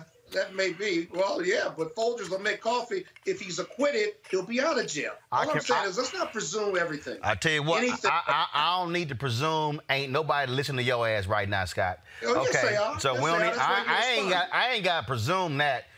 So we know that ain't happening. All right, y'all. Easter Sunday is upon us. This is Holy Week for Christians. And you got ignorant ass Donald Trump up there. Oh, my God, it's Easter. We want to be able to go to church, and we got to watch it on the computer. This is just so sad. Dude, first of all, you're a fake Christian, okay? Just stop fronting. But the reality is this here, people. Churches are being impacted in a huge way. Obviously, not being able to have Bible study, not being able to have church is hurting churches economically, for fellowship. But here is the real deal. And we did the story. Churches are incubators. I told you about the story in South Korea. They had 30 people. They had the issue under coronavirus. They had it contained. There was a woman in South Korea who doctor said, we need to get you tested. She declined. She then went to a nearby church. Then she left the church and went to a buffet. They believe that woman was responsible for infecting more than 1,000 people with coronavirus. Y'all, this thing is real. Joining us right now is Reverend Dr. Frederick Douglass Haynes III, Senior Pastor, Friendship West Baptist Church in Dallas, member of the Coldest Boldest Fraternity. Scott, you couldn't get in. We understand grades were not high enough, but it's all good. He's an Omega? He's an Omega man? No way. Wilmer, why don't you... I didn't even try to get into Omega. Wilmer, why don't you handle my small work over there while I talk to Freddie here? Welcome, brother. Absolutely, because Wilmer also knows about that black and gold, right, Wilmer? All the time. All right. 06. Oh, my goodness. Freddie, Did you have some Kappas on the show? No. Just sometimes? No, not even you. No, because y'all... You're not even a Kappa. Y'all barely know how to use Skype. You barely know how to use Skype. Freddie, let me go to you. What are you hearing from your fellow pastors when it comes to Easter service? Are they going to follow the edict not to have church? Because I'm hearing from some others that, man, some of these people are hard-headed. Right. No question. As far as I'm concerned, the crew that I run with, our whole thing is it's not about having church so much as it is being the church during this time, and it's going to be really sick. I declare if on Resurrection Sunday, in the name of Jesus who came that we might have life, we use that as an excuse to basically kill people. And so, again, the crowd I'm running with, our thing is to use this time to creatively look at ways for being the church so that the church, sanctuary won't end up being won't be a pipeline to the mortuary. So we are looking at creative ways to minister to people, to connect with people, using social media as well as technology, because it's a different day. And as far as I'm concerned, there is no way in the name of Jesus, especially as we call ourselves celebrating resurrection, that we can end up being a pipeline to death for so many. And let me quickly say, Roland, especially the black church, because we've heard it finally make the airwaves now. You've been trying to warn us all along. And that is, the bottom line is, this coronavirus crisis, like a heat-seeking missile, is aiming its deadly, it's aiming its death nail at Black communities, at vulnerable communities. And so for the black church to be in bed with any kind of political ideology that says we're going to go to church anyhow is to side with the forces of death. And so right now it's about being the church more so than it is gathering as a church. Anthony, go to my iPad. You see this story here. Beloved Harlem pastor dies of coronavirus. Harlem's Macedonia Baptist Church, Reverend Isaac Graham, passed away from this. Also, I'm going to pull this other story up here. I did this story just the other day. It was in Christian Post. Coronavirus claims 3 more pastors. These were all 3 black pastors. Bishop Timothy Titus Scott of St. James Temple Church of God in Christ in Clarksville, Mississippi. Another pastor, I'm sorry, there's got these pop-ups. Pastor Alvin Charles McElroy of Friendship Baptist Church in Riverhead, New York. Father Gioacchino Basile, priest of Archdiocese of Newark. And again, I mean, this is real. Then, of course, you had the brother in Shreveport, a pastor who said this thing wasn't real. And then, of course, he died of coronavirus. Then you had this pastor in Virginia, this white pastor who called coronavirus media mass hysteria. Well, guess what? He dead from coronavirus as well. And when you hear these people say, but the blood of Jesus will protect me, how do you respond? I mean, it's simple. Jesus, when he was tempted in Matthew chapter 4 by Satan, Satan said, okay, you're the Son of God. Why don't you throw yourself off of this cliff? Because the Bible says that God's angels will rescue you. Jesus clapped back and said, it is written, you don't tempt the Lord your God. And so, yeah, I believe God's blood will heal and cover and protect. But I'm also convinced if I follow Jesus, Jesus says, Do not tempt God. If you have received notice that this coronavirus crisis is killing people, why are you going to tempt God in the name of Jesus, in the name of acting like you have faith? And so again, it's like they like to pick and choose, cherry pick parts of the Bible to justify whatever they think they have to do in order to have church, as opposed to being the church. Roland, again, I'll just repeat, especially in the Black community, the Black church has to make up its mind. Are we going to be agents of life, or are we going to tempt God and end up conspiring with our own death? Well, one of the things that I was talking with my wife, Reverend Dr. Jackie Hood Martin, she got papers, I'm just bootleg, and she had to remind people about Exodus 12:7 when she made clear, she said, when they had the 10th plague, God said, put the blood above your door so it passes over your house, but it says stay inside. It says stay inside, period. It says stay inside and close the door. God told them to stay inside. So let's go with the whole Bible and not just parts you want to pick and choose. Well, we've been using the hashtag Easter at home or hashtag Resurrection Sunday at home. And I keep saying, if y'all got mamas and daddies and grandparents, aunts, uncles, cousins, and they want to insist on going, you got my permission for the first time to cuss your parents out to get their attention. Because, I had to, let me tell y'all something. I had to do that. The first time I cussed my daddy out, straight up. It was one of them hurricanes. Hurricane Katrina hit New Orleans, but people forget that was a second hurricane that was going to come towards Houston, and that was a mass exodus of people going out from Houston to Dallas, and I still own a home in the Dallas area. And I remember calling home, and I'm talking about that hurricane is on the way. My mama, she freaking all out. She worried, and I call. I'm like, hey, what y'all doing? I'm just watching TV. I'm like, so you packing? He's like, no, we're going to ride it out. I was like, so you just gonna ride it out? I said, you know what? This was gonna happen. I said, I'm just gonna have my brother come by the house, pick mama up, and your ignorant ass could stay in the house and go ahead, and if something happens and an apartment get demolished, I said, it's stupid. I did. I said, Dad, it's stupid as hell. You're gonna sit in the house at Austin. When I got a house in Dallas, just get in the damn car and go on down there and be safe, as opposed to sitting here, well, I don't know about money. I've already sent some damn money to Dallas. Now get your ass out the house, pack your stuff, and go. Right. See, Freddie, I had to go there. Hey, I'm with you. I'm with you. That bootlegging is working. Had to do it. Freddie Haynes, I appreciate it, Fred. Thanks a lot. All right, bro. Take care. Thanks a bunch. All right, Robert, have you had to cuss out any relatives about not going to church so they don't die from coronavirus? Yeah, my mama Haitian, so I ain't cussing nobody out. But we have strongly advised her to do such, and my sister is taking good care of her. So our family is, luckily we have people who are less hard-headed than me and the rest of my family. Wilma, you had to have a few words with some of your people? No. We're intelligent people, and we know what we're doing. We're good. Yeah, okay. You know what that mean? That mean he had to cuss some people out. He just don't want to sit here, and he don't want to admit it. Scott, I know some ignorant people in your family you had to have some words with. You don't know my family. You know what? Hold up.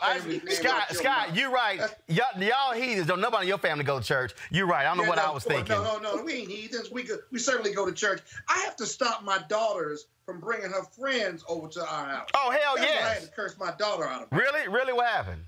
Well, because she said, I need a break. I need to go to the beach house, and I want to bring a couple friends. And she wants to bring like 4 or 5 of her friends. This is the youngest twin, McKay. And I'm like, well, baby, you can come. You know, I'm going to always be here for you and feed you. But your 3 or 4 friends, I mean, that ain't 10 people. But I don't know where they've been and who they've been with or what they've been doing. So you can't bring your friends. She said, if they don't come, I don't come. I said, well, we can video conference. I love you to death. Bye. Boom. Boom. Boom. Hey, I'm with that 1,000%. All right, folks, let's talk about what happened yesterday in Wisconsin. They went forward their election despite, common sense. All these crazy-ass Republicans, of course, wouldn't do it. We're not going to know the results until April 13th. But Madison, Wisconsin mayor Cedia Rose Conway says her office is hearing reports that voter turnout seems low. But even though they had record absentee ballot. Now, it's no surprise considering Republicans demanded the primary be held during a pandemic. Donald Trump expressed his concern about mail-in voting in a press briefing yesterday. Y'all, watch this ignorant fool. So you were highly critical of mail-in voting, mail-in ballots for voting. I think mail-in voting is horrible. But you voted by mail corrupt. in Florida's election last month, didn't you? Sure, I could vote by mail for that. How do you reconcile Because I'm that? allowed to. Well, that's called out of state.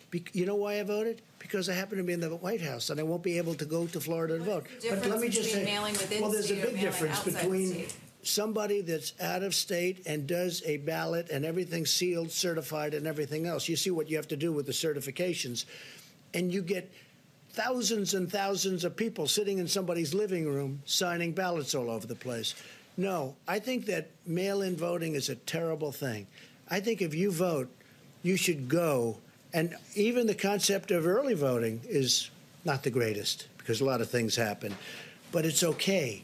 But you should go and you should vote. I think you should go and you should vote. You look at what they do, where they grab thousands of mail-in ballots and they dump it. I'll tell you what, and I don't have to tell you, you can look at the statistics. There's a lot of dishonesty going along with mail-in voting, mail-in ballot. Last I checked, the people who really did that were Republicans in North Carolina. Joining me right now is Cliff Albright. He's co-founder of Black Voters Matter.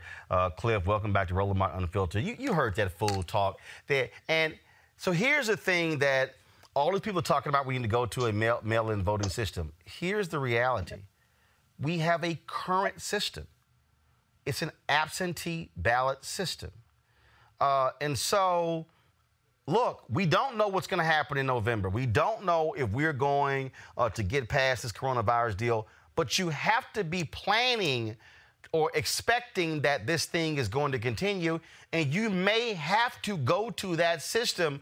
But you're hearing the stuff and to say, well, yeah, I voted because I'm in the White House. I couldn't vote in Florida. It's no different, fool. You're exactly right, and that's literally what we're facing right now in Georgia, where they have actually shifted the regular absentee voting process to become a vote by mail. They've opened it up to everybody. You don't need an excuse. And they've mailed the applications for the absentee ballot to all active voters. So on first glance, some people say, oh, Georgia's ahead of the curve. But the problem is this. We have a Secretary of State here who literally, with one hand they give, and then with 4 or 5 other hands, they're taking it away, right? And so, the challenge is, okay, so you're mailing these ballots, but what they're not doing is they're not including pre-postage paid envelopes with that. And so that creates an extra burden on the voters where they now have to go out and get a stamp or something to send back the actual applications. I don't know about y'all.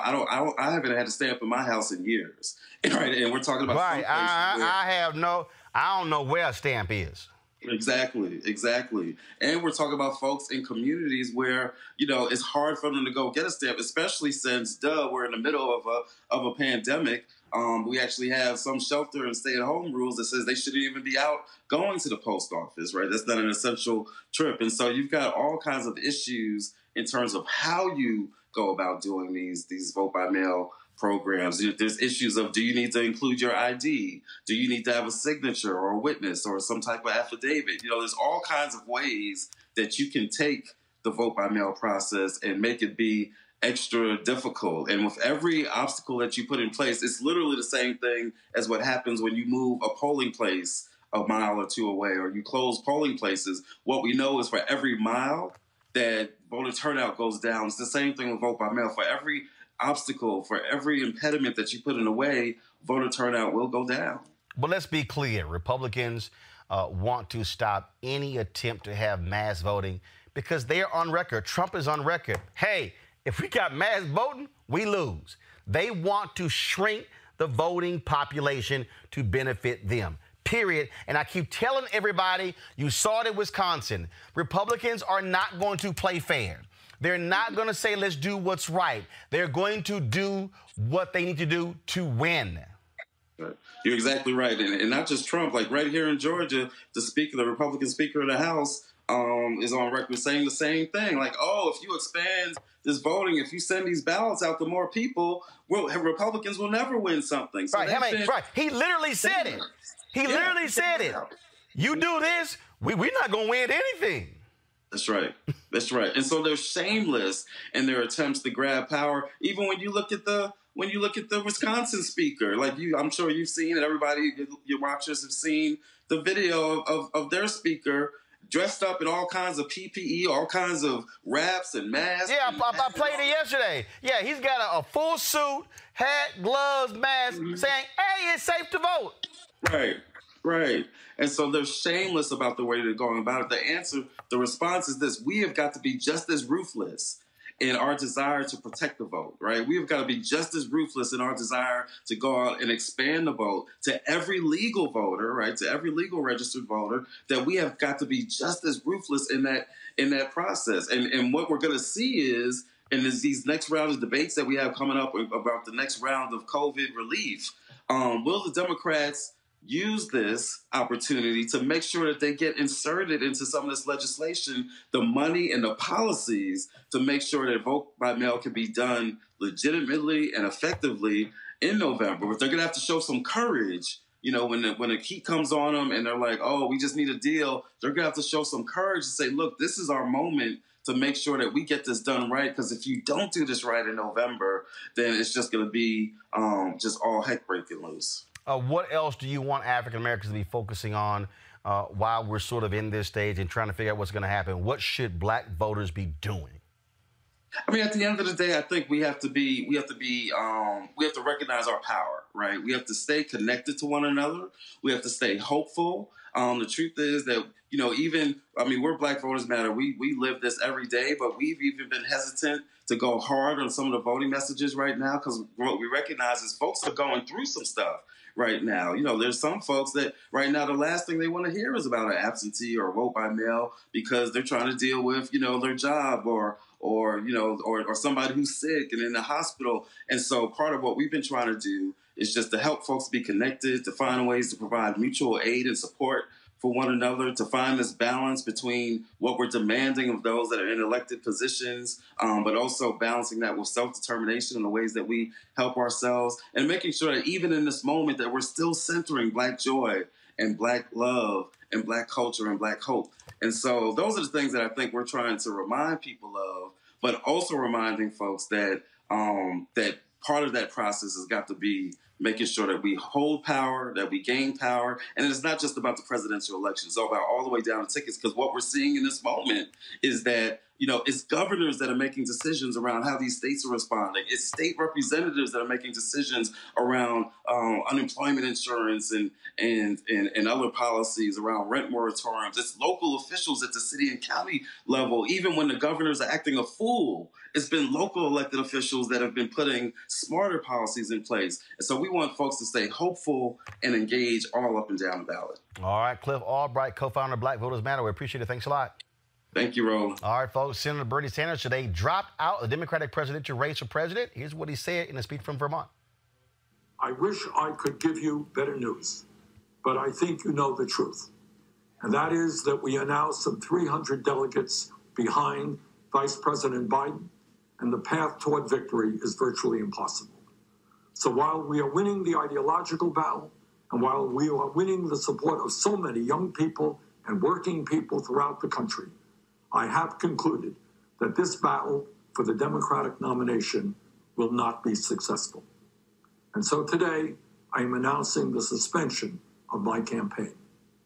Please know that I do not make this decision lightly. In fact, it has been a very difficult and painful decision. Over the past few weeks, Jane and I, in consultation with top staff and many of our prominent supporters, have made an honest assessment of the prospects for victory. If I believed we had a feasible path to the nomination, I would certainly continue the campaign. But it's just not there. I know that there may be some in our movement who disagree with this decision, who would like us to fight on to the last ballot cast at the Democratic Convention. I understand that position. But as I see the crisis gripping the nation, exacerbated by a president unwilling or unable to provide any kind of credible leadership, and the work that needs to be done to protect people in this most desperate hour, I cannot in good conscience continue to mount a campaign that cannot win and which would interfere with the important work required of all of us in this difficult hour. Today, I congratulate Joe Biden, a very decent man who I will work with to move our progressive ideas forward. On a practical note, let me also say this. I will stay on the ballot in all remaining states and continue to gather delegates. While Vice President Biden will be the nominee, we must continue working to assemble as many delegates as possible at the Democratic Convention, where we will be able to exert significant influence over the party platform and other functions. Then together, standing united, we will go forward to defeat Donald Trump, the most dangerous president in modern American history. All right, Wilmer, he wants to use leverage. Does he have any?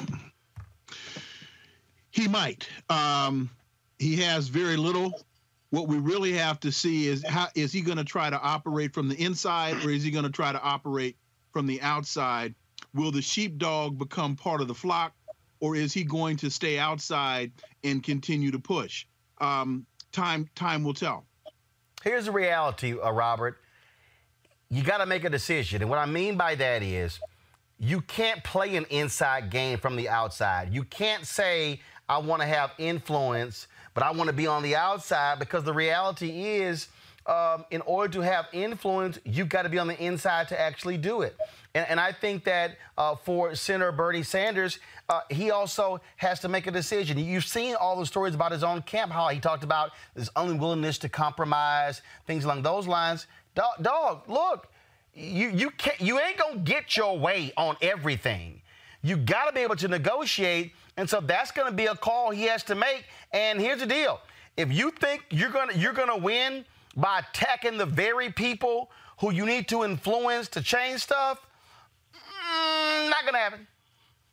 Well, we have to understand that Bernie Sanders has always been an ideological purist. It's not been about the political game to him. It's about his revolution, as he's called it. I think what he should do, and what I would advise him to do, is work with the party, work with with pushing his progressive agenda, and find out how we can get it done. More important than being, he can't let the perfect be the enemy of the good. I think that's what we saw would ultimately doom both of his campaigns. If you talk to the Bernie bros online, if you disagree with anything as part of their platform, they describe you as a neoliberal corporate Democrat shill of the corporations.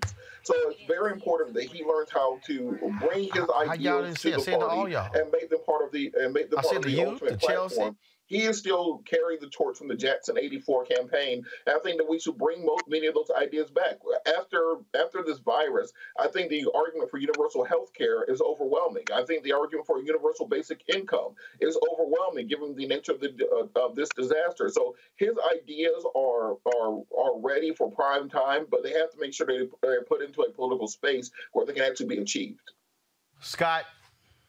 Yeah, if I'm Bernie Sanders, and by the way, I predicted this last month, Roland, you disagreed with me, so I'm predicted right on that. What? In any event, predicted what? If I'm Joe Biden, I don't like that concession speech. I don't like that withdrawal. You can't have it both ways. He's messaging the Bernie bros. The reality is either you're all in or you're all out. He wants to have it both ways here, and that's problematic. What's going to save the Democratic Party is that Biden is not Hillary Clinton, and I think the importance of defeating Donald Trump is going to overwhelm whatever leverage he's trying to have. But that speech today was really problematic. It did not connote unity. He said the right thing, but then he's keeping his delegates. He's going to stay on the ballot. He needs to go all in right now. So we don't have a deal yet, and we do not have a unified party yet. At least not between those two groups. Still work to be done. That's what that messaging was, how it affected me today. Frankly, I don't think so. I think bottom line is he's out. But I still think he has to make a decision. Here's the deal. It's correct. First of all, he's still going to be on the ballot. So bottom line is the case. And so that's no surprise there. At the end of the day, look, you give him time. You give him a month and a half. Come by June, you have it together to say, all right, let's focus on beating down Trump. Folks, we told you I about hope so. We told you about the impact of coronavirus and how it's happening all across the country.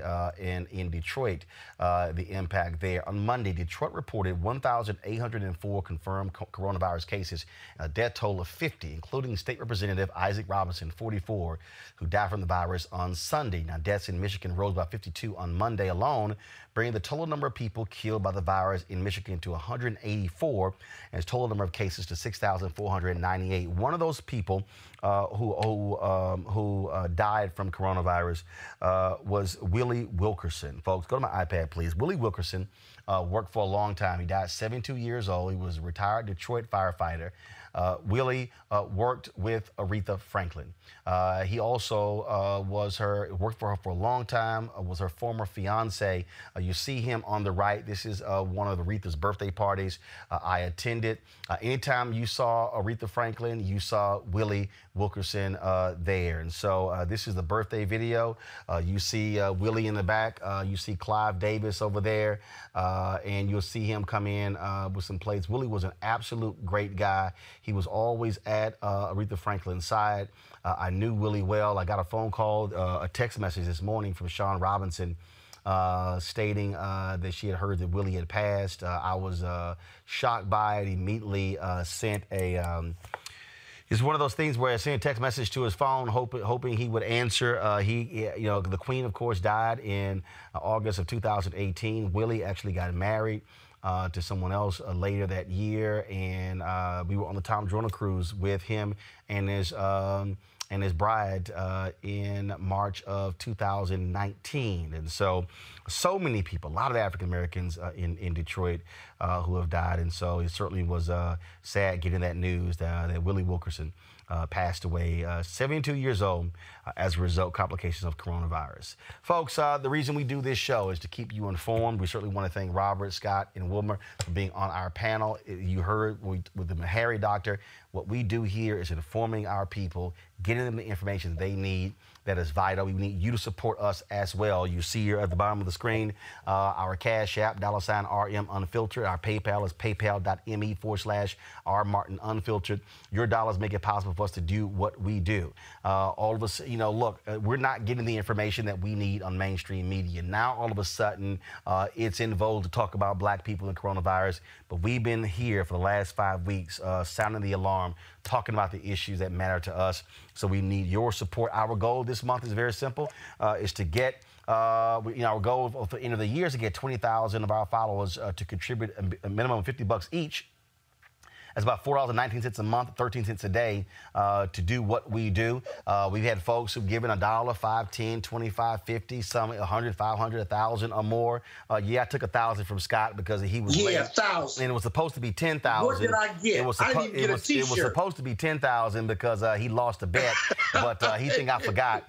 So please, folks, go to RolandMartinUnfiltered.com, join our Bring the Funk fan club, because again, you help us make this possible for us to be able to inform our people every single day of the news that matters. And so please assist us in doing that. And again, what we do is, of course, we run those names every Friday. You also get discounts, the products that we have on RolandMartinUnfiltered.com.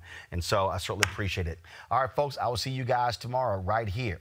Be safe, wear your mask, wear your gloves, don't go out in groups, practice safe distancing, 6 feet, be safe. We do not want to have to be talking about your death on this show. Holla!